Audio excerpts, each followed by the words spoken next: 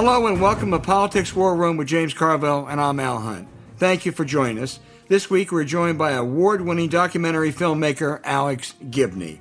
Remember, we take your questions each episode, so write into politicswarroom@gmail.com or send a tweet to @Politicon for next week's show. We'll get to as many as we can. Don't forget to tell us where you're from. Please check out the links to our recent sponsors in the show notes. We thank you for supporting these sponsors. It really helps make this podcast happen. Please tell your friends about us and remind them to subscribe on Apple Podcasts, Spotify, Stitcher, or wherever you get your podcast. James, let's go into just politics today. And the Republican voter suppression efforts just get bolder and bolder. They were thwarted in Texas when Democrats walked out of the legislative chamber to block a quorum, but that's only a temporary victory. They're gonna come back. And we've said time and time again, the most important counter is for the Senate to pass so-called S1, which would overrule many of these restrictions for federal elections. But I think right now, we can't count on that happening. Two groups are really critical to watch: business and sports. It's fine for business to say they're all for voting rights, and I know they want their tax breaks and all that, but are companies now going to be pressured by employees not to locate new facilities in Texas or Georgia? Are they going to cancel conventions in states that direct voter suppression efforts against blacks? And in sports, are the two semifinal National Football Championships games going to be played in Texas and Florida at the end of the year? Major League Baseball took the game out of Atlanta. That's a predominantly white sport. What's going to happen in football and basketball? The Super Bowl is scheduled for Phoenix in 2003. If this is business as usual, the vote suppressors will win.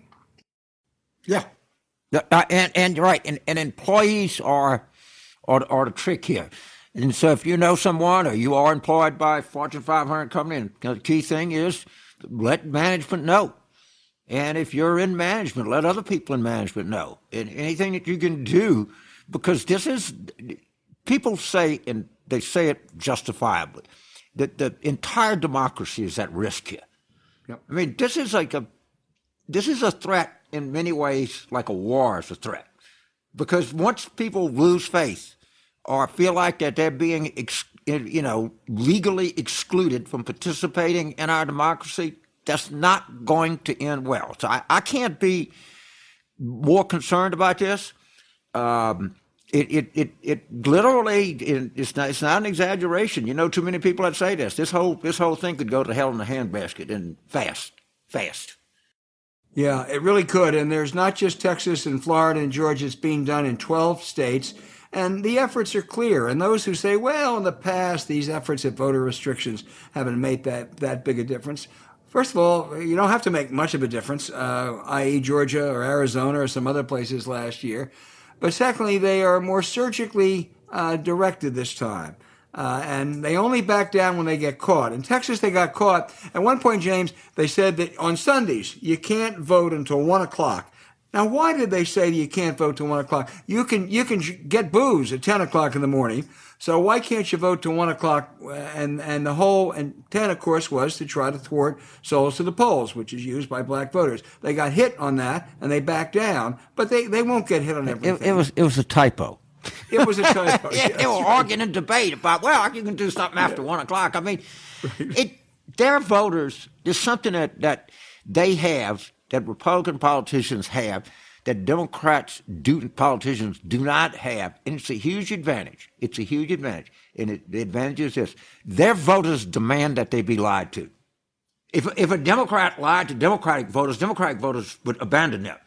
If a Republican politician told the truth, the Republican voters would abandon that politician.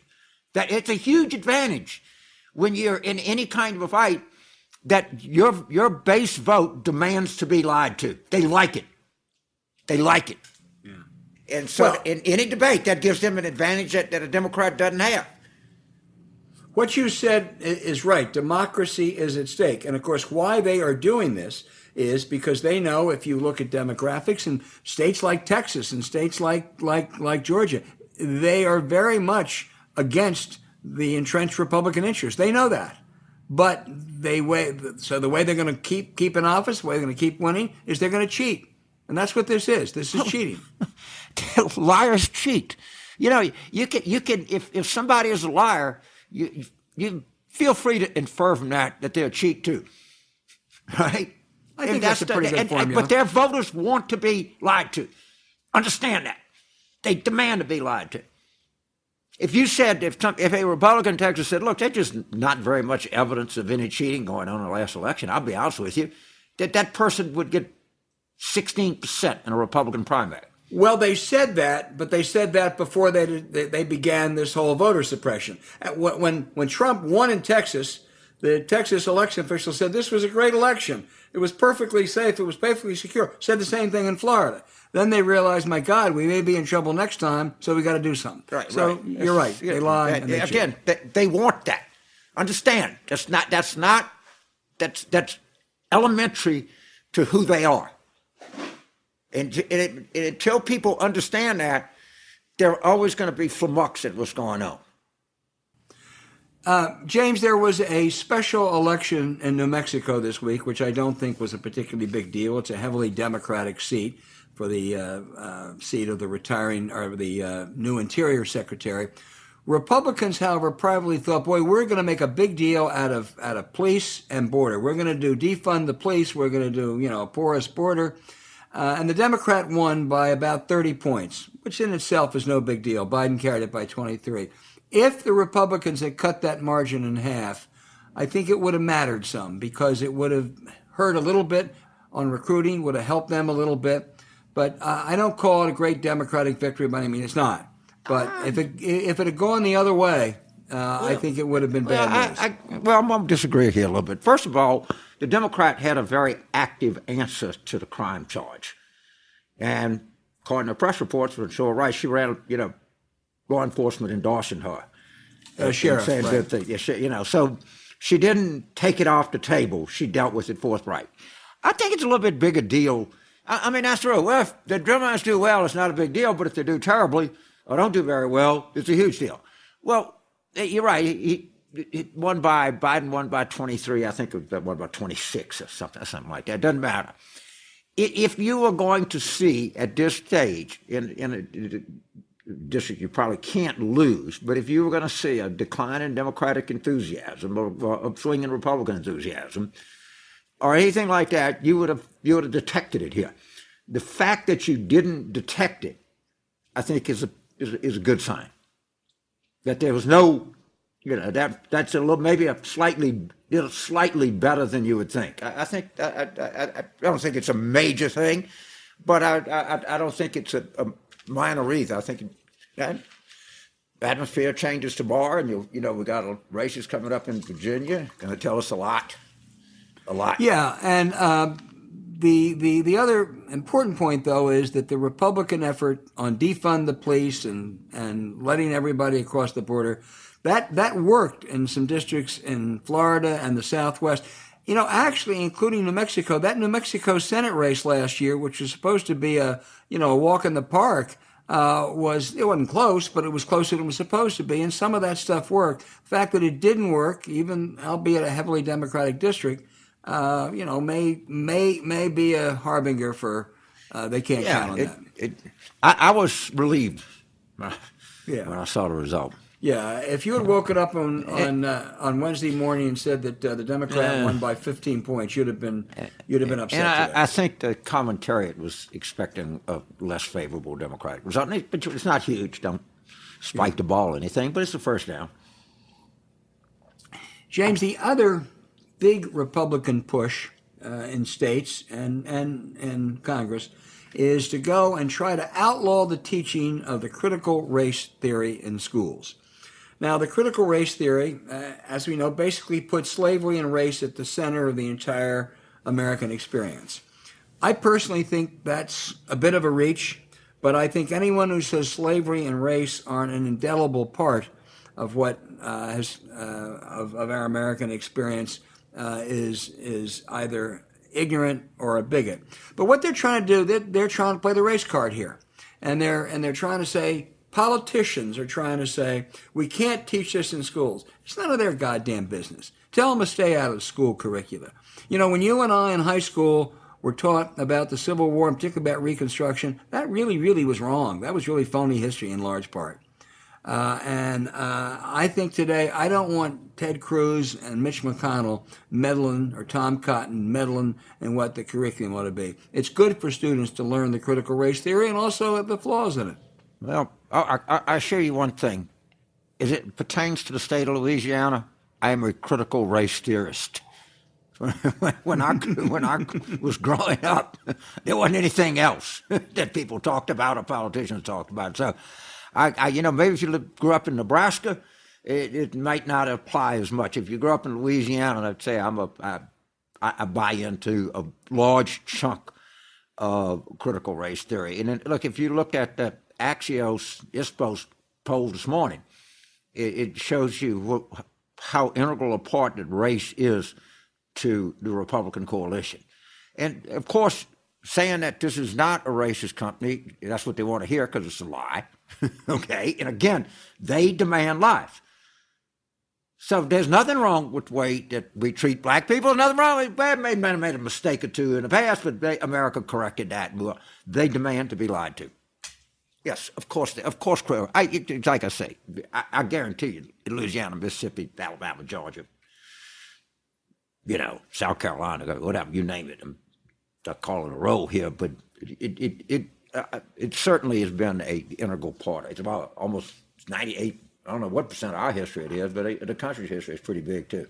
Yeah, I don't think it's just limited to those southern states either, having spent some time growing up in the north. I do. Race is absolutely central to the American experience. The only criticism that some make is that it's not the only thing that's central to it, but that's okay. Right. It ought to be taught.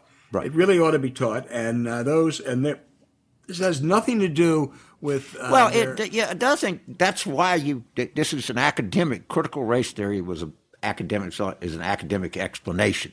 Well, that's why you want talking about this Nikole Hannah-Jones. That's exactly the reason you want tenure, is for an academic to pursue, which is not the most popular thing for some people. I mean, that's the whole. I think at least that's what I was. So, and. I was fortunate in my Civil War history. I had a really good teacher in college who thought that ball was a pile of bunk. T. Harry Williams used to tell a story about a little girl in Richmond coming home from Sunday school on Sunday and said, "Mom, I forget, was General Lee in the Old Testament or the New Testament?" Listen, my grandmother had pictures of not only Robert E. Lee, but his horse in the house. So, and a member of the United Daughters of the Confederacy.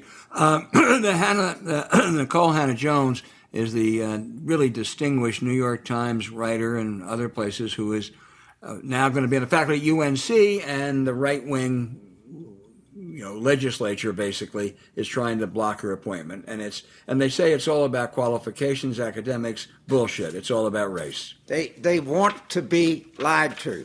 Once you understand that. So if it is about race, if you're a Republican, you have to say, no, it's not about race, because that's what your voters want to hear. Well, she's a great addition to UNC, and again, tell those goddamn politicians to keep their hands off. Hi, I'm Jill Wine-Banks, and I'm inviting you to join Victor Shi and myself on our newest episode of iGen Politics, where we have a wonderful guest, Al's better half, the PBS NewsHour's Judy Woodruff. Victor, do you want to talk about what we'll talk about with Judy? Definitely. I mean, it was such an enjoyable episode. We looked into how journalism has changed over the decade, the decline of local journalism, and how it needs to change going forward. We also take on the turbulent times that we live in, how they stack up against the past, and whether we're meeting up to the challenges of democracy going into the next generation. And for those who don't know, Victor is a freshman at UCLA and my co-host of this wonderful podcast. We hope you'll join us and that you'll listen and subscribe.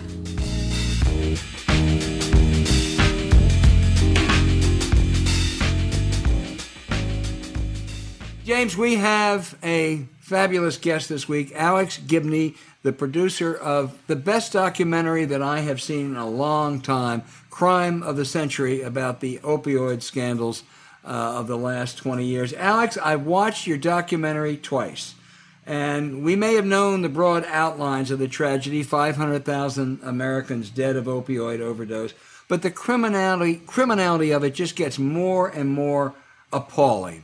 A lot of villains, but how did it happen?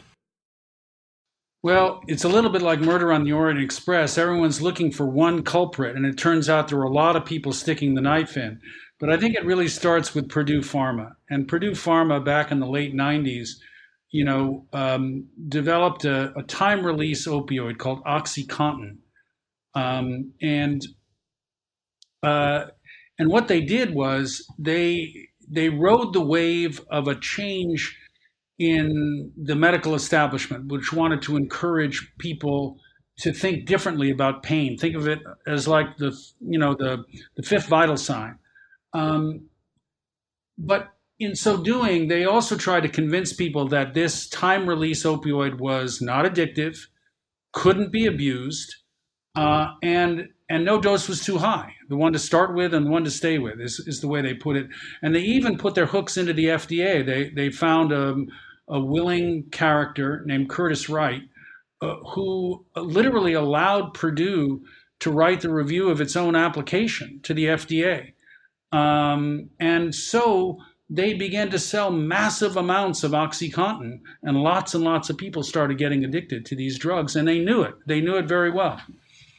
Well, we should say that you did this in conjunction with the Washington Post, whose reporting starting back in 15 or 16, has just been absolutely breathtakingly good, and they were a key part of that of your wonderful documentary. That's right. Alex, we talk about there's no one villain, there are a whole lot of villains. There is, I don't know, maybe there are more, but there is at least one hero. He's a bureaucrat. Joseph, I'm going to screw up this last name. Joe Renazizi. Joe Renazizi, and boy, he really is a hero, a Washington bureaucrat. Yeah, so Joe Renazizi is from the DEA, and he's from the Diversion Division, and Diversion is the division of the DEA that's designed to look into prescription drugs being diverted for illicit purposes. And for a long time, he was looking down at the pill mills in Florida and trying to stop the Oxy Highway, people shipping all sorts of OxyContin down to pharmacies in Florida. But what was really most poignant about Joe, and he had been fighting this battle for many, many, many years, was that he ran up against a group of distributors who were so determined to keep the drugs flowing that they ultimately passed an act in Congress. It was a revision of a bill, which made it impossible for the DEA to shut down distributors when the DEA knew that they were flooding communities and likely pill mills. And it was done with, it was written. It's one of those awful Washington stories where it was written by somebody who came to work for Big Pharma as a result of the revolving door. He had been a DEA lawyer, so he knew exactly with precision how to write the statute. And then it was jammed through Congress. Say his name. Yeah, his name is Lyndon Barber. Yeah, Lyndon Barber. Okay, okay. Because we're going to name fucking names here. All right. Yeah. Right. who I think, Alex, is now a top vice president of Cardinal Health. Who is another one of the great villains in this story? Yeah. So there are three big distributors. That's one of the things I learned from the Washington Post. Reporters is that they really dig into the story post Purdue, and what they focus on are the big distributors, and there are three: Cardinal Health, AmerisourceBergen, and McKesson. Thank you. And they're the ones who are responsible for distributing to the pharmacies most of the drugs that are manufactured by people like Purdue or Johnson & Johnson or Mallinckrodt and others. And what happened was Lyndon Barber used his expertise from his knowledge of being a lawyer at the DEA to fool Congress, and they passed this 3-page amendment to a bill, which clearly most of Congress didn't read because it was passed by unanimous consent, and that utterly vitiated the ability of the DEA to shut down these suspicious, orders that were being monitored by the DEA, by these huge distributors. Because what would happen is they knew where every pill was going. So they knew, like some small pharmacy in Norton, Virginia, it's a town of, say, a couple thousand people, and there's 1 million pills going there. They knew it. So they knew they weren't for back pain. And that was what Joe was reckoning with until he was undercut. And then ultimately they drum him out of the DEA because, he got in some argument with Tom Marino, a congressman from Pennsylvania, who accused him of threatening him, which was really a joke. But they drummed him out of Congress. So he's a hero. And it's still a hero in my mind, but it shows how no good deed goes unpunished. James? So, all right, you observe a human condition. I don't think it's going to surprise you to find out that I have severe attention disorder. All right? And I can't watch The Bridge on the River Kwai in one sitting. That's how bad it is. I watched this thing for 4 hours and then only took a break to go to the bathroom. All right? And Alex, I got so mad. All right? So you're right. When Barbara changes a word imminent to some word in a statute, 3 pages long. Right. You telling me they don't have lawyers on congressional staff, that somebody didn't read this thing? And it passes by unanimous consent. I mean, somebody's not that hard to ask somebody, chief counsel on the Judiciary Committee, read this and tell me what it means. Then Obama signs it. Somebody in the Justice Department says, wait a minute, you got to signal this. This is not right. I mean, everybody was asleep at the fucking switch. Everybody. That's right. It's just unbelievable. I agree. That and they put the one word, in Marino, and Marsha Blackman. Oh my God! But some other people don't look great either. No, there's a bunch of them that don't look very good. Marsha Blackburn, Tom Marino, Chris Dodd doesn't look very good. And Alex, James said, where was the Justice Department? Let's name names. Loretta Lynch was the Attorney General. She knew, she had to have known what was going on. She should have known what she was going on. And the White House staff should have known what was going on. They should have. And I'm going to turn this back to James, but, when I covered Congress for a long time, Howard Metzenbaum of Ohio was a royal pain in the ass. But he never let this kind of stuff go by. We need a Howard Metzenbaum up there. This is so goddamn maddening. Yeah, it is. In a sense, I'm watching. Actually, the second part is equally as good, as the first part. And when Sunrise Lee came on the screen, I said, this poor woman is going to jail. That's right. I just knew it. You just knew she, and of course she goes to jail in the fucking Sacklers in Switzerland somewhere. That's right. All right. And all right, she was a hustler. She was trying to make it. She could have been successful at a lot of different things, but I just knew that. I just related to her so much. I just, as soon as she did, you watch a movie, God, she's gonna get shot at the end. I knew she was going to jail. I want to talk a little bit about, I might have his name wrong, Art Van Zee. Art Van Zee, a country doctor from the westernmost part of Virginia, who led a crusade to try to take OxyContin off the market, because what he was seeing was it was ending up in the hands of high schoolers in his community, and a lot of kids were overdosing, and he raised enormous concerns with Purdue, and Purdue just tried to flummox him to buy him off. They said, how about we give you $100,000 and you can put it into your community treatment center or whatever, and he wouldn't stand for that. He started a crusade that ultimately led him to testify before Congress. And he goes up before Chris Dodd, who kind of mocks him.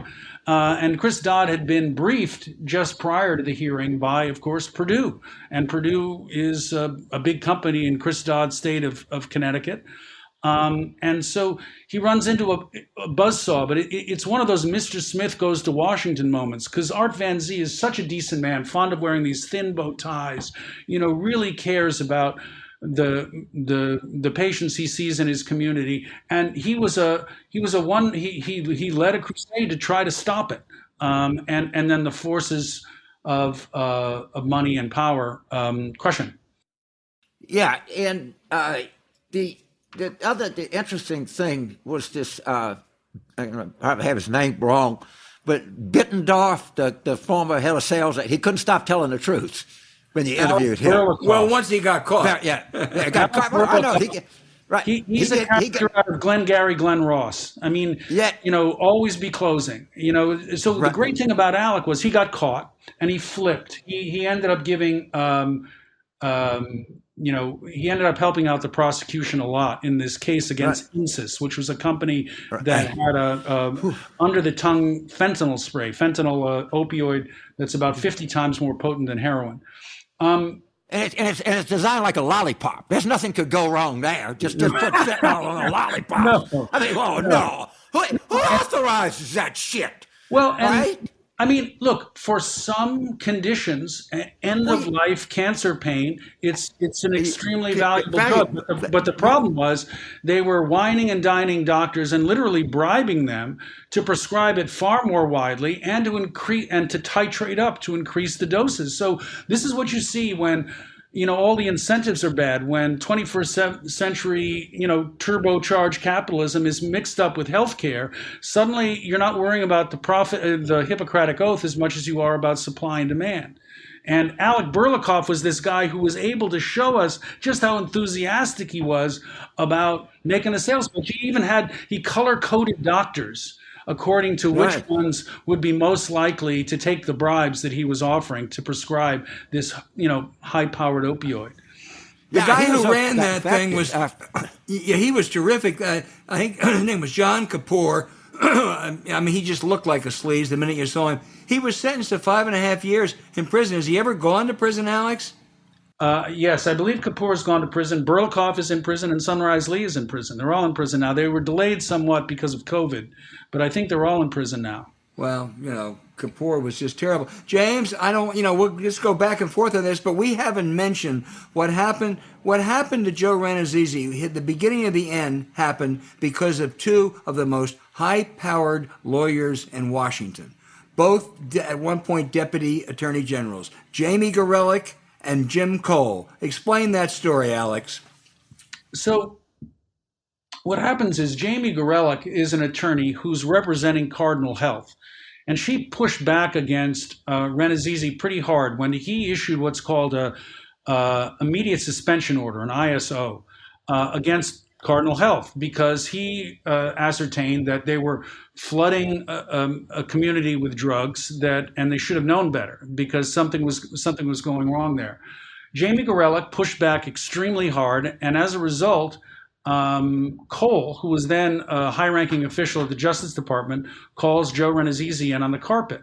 And instead of backing up his investigator, he's like, well, what are you doing, going after this esteemed company, which is represented by one of my former colleagues? It was one of those, another one of these very ugly revolving door moments. And as a result, Joe gets his team together and says, okay, we're going to war now. But as a result, Cardinal Health then starts working with the others to write this rewrite this statute, which ultimately undermines Joe's power to go after these companies. So what is Cole doing now?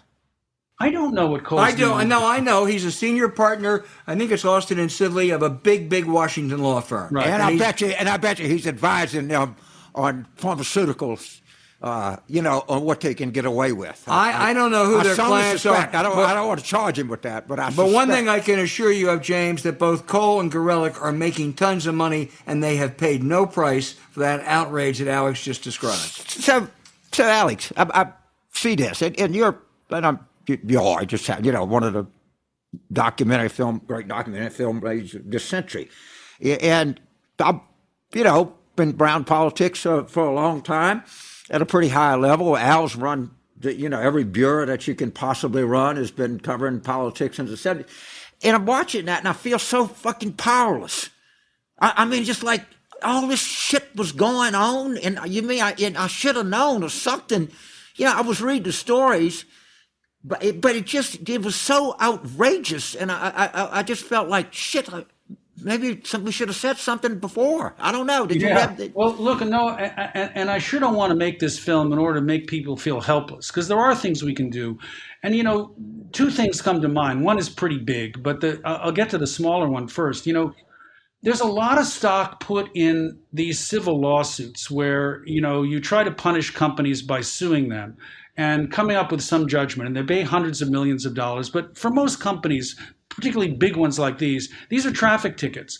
And the big problem is that part of the settlement is that the truth is always buried. The evidence is always buried. So the public never sees the evidence. And we detail a case in part one of the series in which some very aggressive attorneys out of Western Virginia, built a wonderful case against Purdue where they were recommending, very potent felony charges of conspiracy and fraud, et cetera.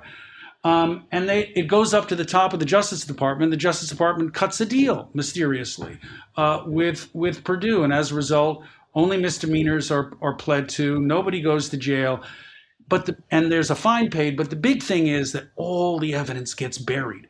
And it gets buried for many, many years. Now, we uncovered some of it and put some of it in the film, but hundreds of thousands of people die because that evidence was buried. And that's the problem with these lawsuits that really need to be investigated. The other thing I would say is, if you look at this whole story, the story of the opioids, what it's really a story about is how wrong we've gotten healthcare. We just assume that let the market work its magic and it'll all work out okay.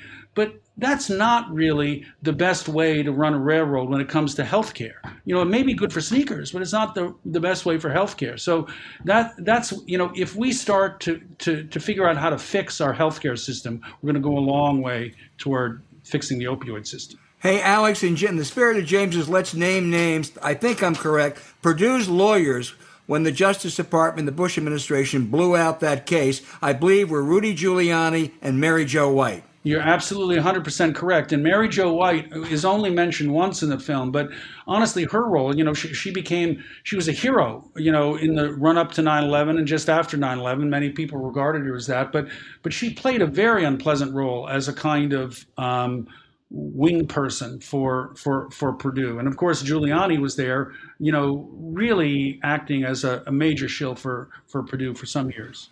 We're not surprised by Giuliani. He'd represent anyone, but Mary Jo White has a pretty sterling reputation. It's got to be tainted by this. I think she still represents the Sacklers. I believe she does. Yeah. James. So at the end, what you just first sent me over the top is they announced an $8.3 billion settlement, and the company, and it hollered out they only got $1 billion. I mean, how can it say that with a straight face? I know. It's even worse than that. So it looks good that they're going to fine Purdue Pharma $8 billion. But meanwhile, the Sacklers have taken all the money out, so there's nothing left. It's in Chapter 11 bankruptcy. So they're not going to get the money. And the only way they can get some of the money, and this is like the cruelest irony of all, is to produce more OxyContin. In order to pay for the damage done by OxyContin, they've got to maximize sales of OxyContin. No, they should have seized everything the Sacklers had. Well, there's a bill actually wending its way through Congress. I believe it's called the Sackler Bill, to try to address, owners who siphon off money from a company in order to prevent being held to account. God, that guy in a deposition. Oh my God, Richard Sackler. Yeah, if you just, I would almost punched my computer. I got so mad. I know. Well, he is so arrogant and so distant. I think he's definitely on the spectrum when it comes to that. But he refuses to take any responsibility whatsoever for all the lives lost, all the pain caused, and that may be. I mean. Even today, the Sacklers acknowledge no wrongdoing. It's hard to understand. Alex, have our any government members, didn't make them do it. Have any members of the Sackler family or executives from Purdue or executives of Cardinal gone to jail? No. 500,000 people dead, and no one's gone to jail except some, former dancer and a couple others. That's right. That's a small company. I mean, that's really the big lesson. Companies are too big to jail. So Insys goes down because they are not as well connected as Cardinal Health, as as Purdue Pharma, and they're not as well heeled. And also, I mean, they were operating according to the Purdue playbook. It was just the Purdue playbook on steroids or on opioids. And so they got caught. But I think one of the reasons that executives were convicted in that instance, and they were properly convicted, was because I think it was not a powerful, well-connected company. Because you saw what happened with Purdue, the executives skated. They pled guilty to misdemeanors, did no time, and a fine that was a traffic ticket allowed Purdue to continue on its most profitable years in the years after that settlement. Well, so you say there's something that we can do. What can we actually do? Where's our place to concentrate? Let's talk about that. Because I'm just getting mad and fucking mad, and I want to get off of this. Well, I think we really got to examine this whole lawsuit thing in terms of how it doesn't administer justice because it lets people off the hook. And also, I think, honestly, this should be a great lesson for us all about how we have to focus on completely reforming our healthcare system. Because the incentives are all wrong. If they're profit-oriented incentives instead of the Hippocratic Oath, we're not doing patients proper service. Well, also, Alex, it's a great, it's been quite in vogue to talk about, the terrible regulators in Washington and deregulation and everything. This is a case study in the importance of good regulation, not the Lyndon Barbers, but the Joe Ranazizis. I mean, Joe Ranazizis, and there were a lot of great people in the Department of Justice. It was the career people who were doing great jobs, but they were let down by the political appointees at the top, and they're the ones who were vulnerable to political. But Ranazizis living off a government pension. Right. Lyndon Barber's making millions of dollars doing the same shit that he did earlier, and all that's the problem. The bad guys get everything, and the good guys they get the shaft. Again, the Sunrise Lee's in jail, and Raymond Sackler is like, God almighty. Sick. Well, and not only that, Marsha Blackburn, who authored that bill that gutted the DEA enforcement and probably caused, I don't know, tens of thousands, of not hundreds of thousands of deaths. And a lot of people in Tennessee. She was elected to the United States Senate. That's right, and her state is one of the hardest hit in terms of the opioid crisis. But she presented it as if it was a great victory. But she is, of course, a great recipient of campaign money from Big Pharma, particularly opioid distributors. Yeah, when you showed a map, you had a map in the movie that showed what counties, red and, light, as you see these maps all the time. And the really red part was that Tennessee, West Virginia, Southern Ohio, Western Maryland, that whole Western Virginia. And what's really odd is 75% of the people in these counties all voted for Trump.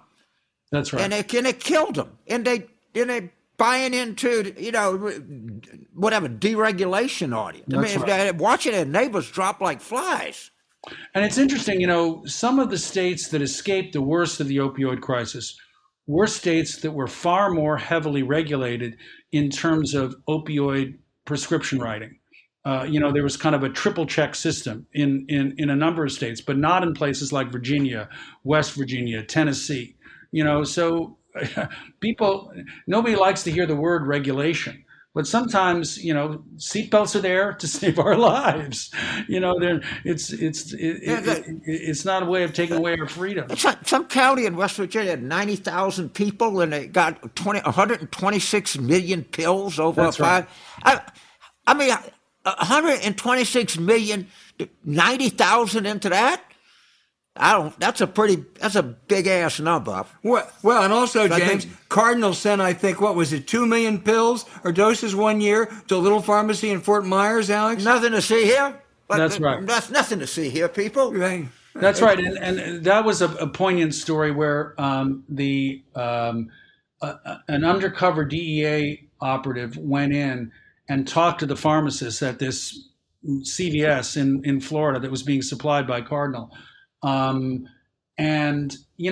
At 5 o'clock in the morning, people were lining up around the block to get their Oxy. and so they could buy it and then head back on up to West Virginia. And this woman talked to the pharmacist. He said, "Well, don't worry. At 2:00, we stop selling to those people so that we can save a little bit of medication for our real patients." Man, it just I want to thank you as just an American citizen, man. I want to thank you for doing this. I think it's important, and I'll be 77 in October, and I just learned, like, Jesus, I was just, what the fuck was I doing? What was everybody doing while this was going on? I mean, it was right in front of everybody's face. A unanimous vote in the Congress of the United States, not one staff, where were the interest groups in Washington? You have all these consumer groups, and you have the AMA. I mean, everybody was asleep at the switch. Yeah. It's really a staggering indictment of, quote, the system, unquote. The system don't look worth a shit, people. It really looks bad in this movie. And it does. Alex, I thank you for having the courage to bring this forward and, do what we got to do. We got to start naming names. Well, I do too, and I want to tell all of our listeners out there, anyone who hasn't seen Crime of the Century, it is among the more compelling 4 hours that you'll ever watch, and you'll be mad as hell afterwards, and hopefully you all want to do something. Alex Gibney, thank you so much. It's thank you so much, Albert. Thank you, James. So Alex, I've done a lot in my life, the speaking circuit, paid speeches, and they were paying these doctors off with paid speeches. Yeah. Well, trust me, they didn't have to give speeches. They got speaking fees, but they didn't have to give speeches. Right. Actually, I want to see. I don't know. I might have done a speech for Cardinal Health somewhere along the way. I gotta go look. I mean, obviously, I know what the fuck they were, but I'm very familiar with the racket. It was interesting. All right, thank you, man.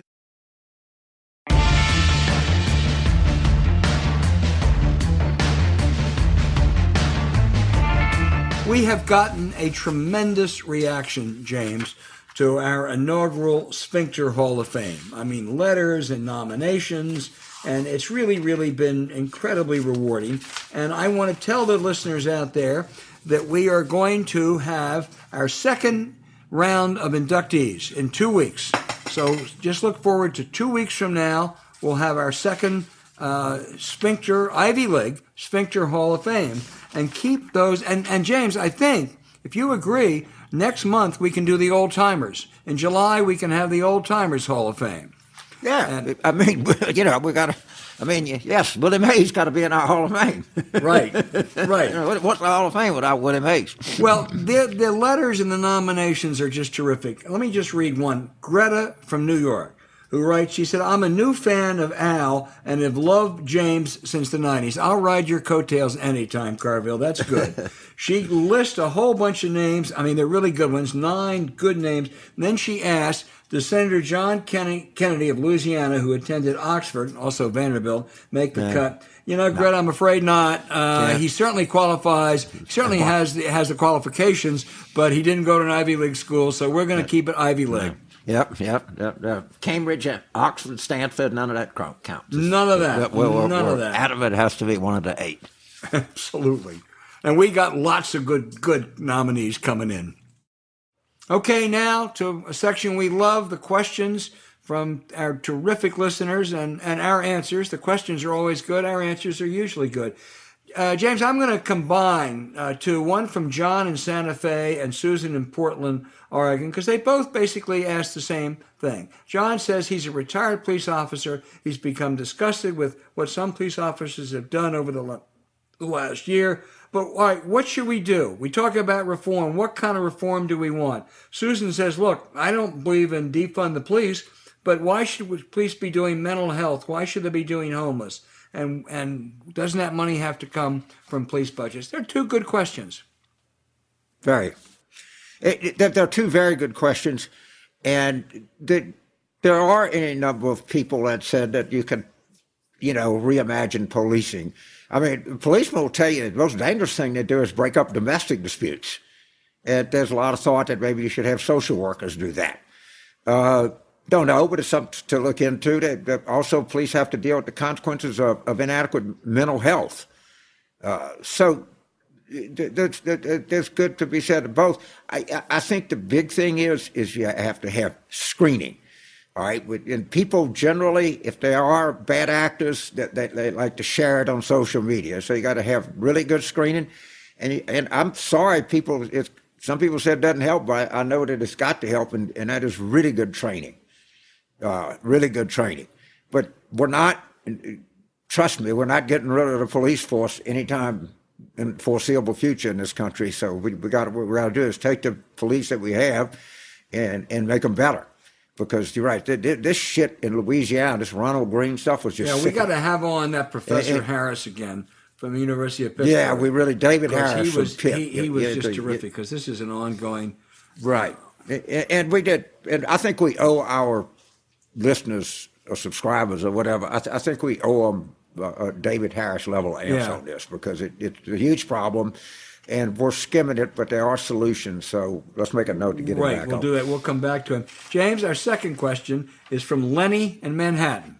Lenny says, look, things did not fall on all of our laps getting into the Ivy League. And a lot of us are very nice people. We all hated Trump and voted for Biden and Harris. If you go to a barrel and only look at the bottom, you're not telling the truth. Yes, we have Ivy assholes, but what you said about Ivies is not a reflection of them, but a reflection of you. I hope you will cease Ivy trashing and apologize. P.S. Acceptance rate at Harvard is 3%, at LSU 75%. Lenny, I want to tell you, I know you're a good guy. I don't know what percentage, 98, 99% of the people who graduate from those great universities are good people, but you just put your finger on it. The acceptance rate at Harvard is 3%. So therefore, when they have assholes, I think they take on a larger role than other assholes. We're going to keep our Ivy League Sphincter Hall of Fame. There's no chance that we're not going to have this, and plus you got a $40 billion endowment. Why does anybody give? What I think they should do is start taxing these endowments. Any endowment over $5 billion ought to pay an annual tax and redirect the money to historically black schools, or community colleges, or places that don't have it. So no, I'm not at all moved by your letter, and we're going to keep it exclusive to the Ivy League. Yes. And, and we're not letting anybody in that. It's not an all-world sphincter, all right? It's just not going to happen. Now, it's the Nobel Prize will give, they give a lot of Nobel Prizes to Ivy League graduates. Great, I like that. Right. Fine. But that's not what we get. We're not the Nobel Committee. We expect more. We're the sphincter committee. We expect more. Exactly. KP in Vilnius, Lithuania. Ready, James? Asked, can Kamala Harris be elected president? In the same world, yes, but we're not living in the same world. Racism, misogyny, I don't think she can be elected president. Obama was elected president. I mean, and by the way, the only person since Eisenhower to get 50% over 50 twice. So, I don't think the fact that she's a black female is a necessary stopping point. It remains to be seen, if she runs for president in 24, if she runs a better campaign than she did in 20, which would not be very hard. Yeah. I agree. Phil in Chicago says, your analysis of the Trump stop the steal bullshit is reassuring and insightful. But in retrospect, credit is often given to Mayor Daley for, quote, stealing, end quote, the 1960 election for Kennedy. What really happened in 1960, and should we treat stealing as positive in any case? First of all, I know a little bit about this. First of all, in 1960, it may well have been it was a lot hard, it was a lot easier back then to kind of add votes and take people from the graveyards, and I'm sure Chicago did some of that. But you know what? Republicans matched that downstate. There was, I absolutely, if you do it, we'll do it. When I was a young reporter in Philadelphia, I said to one of the grizzled old political veterans, big primary coming up, and I said, wasn't the machine in Philadelphia going to steal votes? And he said, yeah, they will, but the Delaware County Republicans will match it. There's an honor among thieves of sorts. So, and also in 1960, I want to remind you, Phil, if Jack Kennedy had lost Illinois, he still would have been president. That did not win the presidency for Jack Kennedy. It's a great myth that's endured over the years. Yes. and of course, I'm not going to say my wife's from Chicago. I'm not going to say they never cheated in an election. I don't think you do anymore. I haven't for a long time. But you're right, the downstate people, cheat too, and they wouldn't have won. They could have won without it. So it's an interesting story, and I'm sure there's some foolishness going on all across the board there. All right, James, this is definitely to you. It's from Dave in Menlo Park, picking up on a conversation that we had before. He said, truth is precious, therefore the ethical practice of journalism, a practice designed specifically to produce truth, is also supposed to be precious. Do political consultants even have red lines? I mean, really, Willie Horton, the Brooks Brothers riots, the Canuck letter, lots of Republicans. Is it ever not a good idea for a mover and shaker to have such a digest? I guess I would say that what you'd expect me to say, that political consultants about there's no self-regulation or anything like that. But I wrote a long piece in The Hill about a guy in Ohio, Tyler Furman, who literally called in the FBI to alert him of the biggest bribe in the history of Ohio politics. So I've known many honorable people in my chosen profession, and believe you me, the people in it are as hard on the dishonorable people as you can possibly imagine. And everybody knows who they are. It's not a very big secret within the profession who's, straight shooter and who's full of shit. And we have a disproportionate number in my career full of shit people. But, but it's they're the American Association of Political Consultants, and they do a good job. And they try to have guidelines and, things like that. So I think the consultants are less the problem than the amount of money that we have in politics. Yeah, I agree. I've dealt with political consultants all my life. That's where you and I became such good friends. And I want to tell you, I think there are a lot more good ones than bad ones, but there are really bad ones. And there are bad ones in journalism. There are bad ones in politics. There are bad ones in business. There are bad ones in, among doctors, as we found out earlier. Right. And I think that, as a group, I hadn't been in the middle of it for a while. Everybody knew who was, who was who. James, next, Adam in Columbus, Indiana asks. Oh, wow. That's a beautiful town. He says, I love the podcast. It seems COVID might have pushed more companies to embrace remote work and make a permanent option for some employees. And I've read stories about people moving, therefore, from blue states, California, New York, to red states, Texas, and Florida. His question is there a scenario in a redistricting year, no less, where there actually have been enough population shifts that actually help the Democrats make more inroads in red states to blunt some of the impact from the census and put more states and districts in play? Adam, the answer is yes, it should, and no, it won't. And the reason yes, it should is because the population patterns in Texas and in Florida, actually, and in Georgia and in Arizona clearly should help Democrats.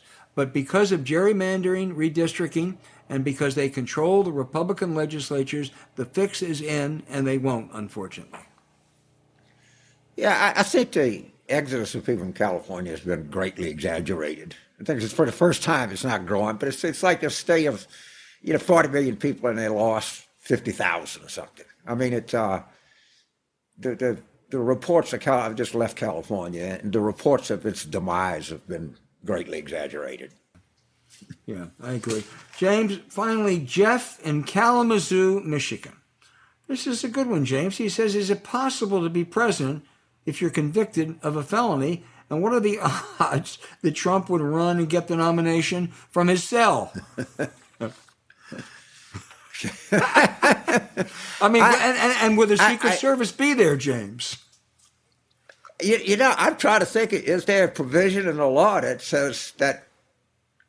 Yeah, it must be. We'll have to ask Walter or Seth. I'm scratching my brain. And by the way, they are a significant number of people that will vote for him if he's in jail. Again, I'm telling you, my answer is the correct answer. They want to be lied to. And if he's convicted, 30% of the country will say, oh, they just railroad him. He's an honest guy. He just tried to change things. Well, I think we're going to find out soon, and it's not going to happen. But I must say, I love the picture of the orange man in an orange jumpsuit accepting the nomination from wherever he is, Allenwood, Sing Sing Penitentiary. And again, I think the Secret Service will have to be there. I don't know where they're going to house them. Yeah, I don't know.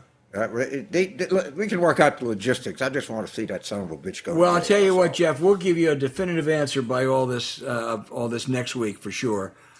Yes, sir. We'll get our legal team on We've got the best legal eagles in the world, and we'll consult them. And keep those questions coming in. My only regret is that there's so many good ones that we can only read a fraction of them, but they really are good, and we really appreciate it. Send them in this week.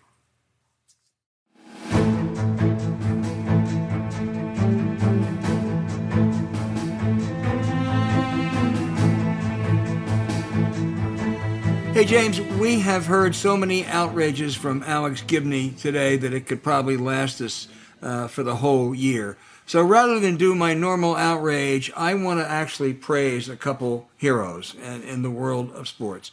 Mike Krzyzewski, the great Duke coach, it's announced will retire at the end of this season. Mike Krzyzewski has brought not only more success to the game, but really more character to the game of college athletics. When he was hired, it was criticized by a lot of Dukies because he come from West Point. He wasn't very well known, couldn't even spell his name, even pronounce it. And he turned into one of the 2 or 3 greatest college basketball coaches of all times. And he did it with great honor, distinction, and character. And I know he's been terrific to our family. And so I want to just say, here's to you, Mike Krzyzewski. Yeah, I've met him on in a number of occasions. The guy's just a classy guy, and one incredible to say the least. And in addition to all college basketball, coached the Olympic team, and that's challenging to say the least to be coach of the U.S. national team. So he well deserved kudos, Coach. Absolutely. The other one I would mention, it is Lou Gehrig Day.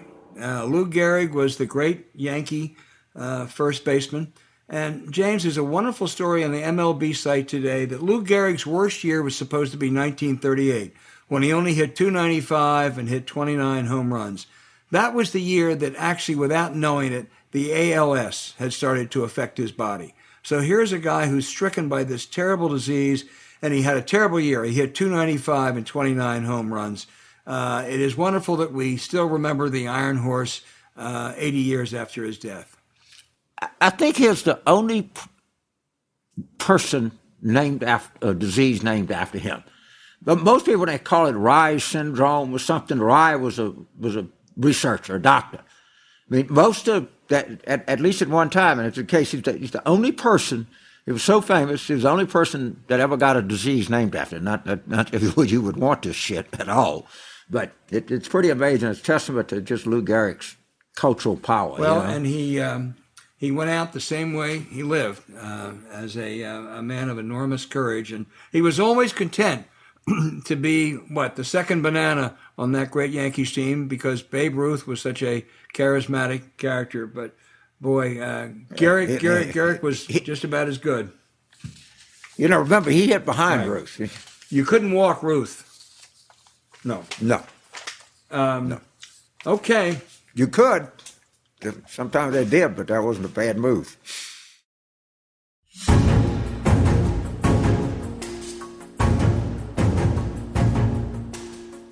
Hey, thanks for listening to Politics War Room with James Carville, and I'm Al Hunt. Don't forget to send your questions for us by email to politicswarroom@gmail.com or tweet them for next week's show @Politicon. Following this episode, we really would appreciate it if you check out the links to our recent sponsors in the show notes. We deeply thank you for supporting them. When you do, you help make this podcast happen. To keep up with us, subscribe to Politics War Room on Apple Podcasts, Spotify, Stitcher, or wherever you listen. Please rate the show with a 5-star review. We'll be back next week with another show as we continue our War Room planning.